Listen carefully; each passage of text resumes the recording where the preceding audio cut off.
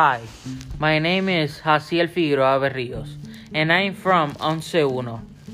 The day I decided to change my mind was on my birthday.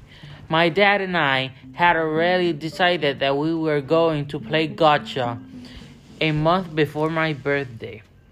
2 weeks before my birthday, my dad found out that it was very likely that it will rain on my birthday.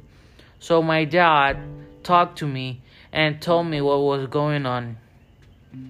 When my dad told me what was going on, he also gave me another option for my birthday party, which was going to bowling.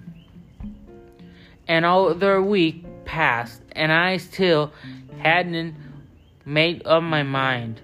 2 days later, I decided to go bowling since it was indoors and more family members could participate. My birthday came, and all my friends and my family arrived. We had a great time, and we had a lot of fun. A month passed, and my friend's birthday arrived, and it turned out that he decided to go play gotcha, so I managed to go both places.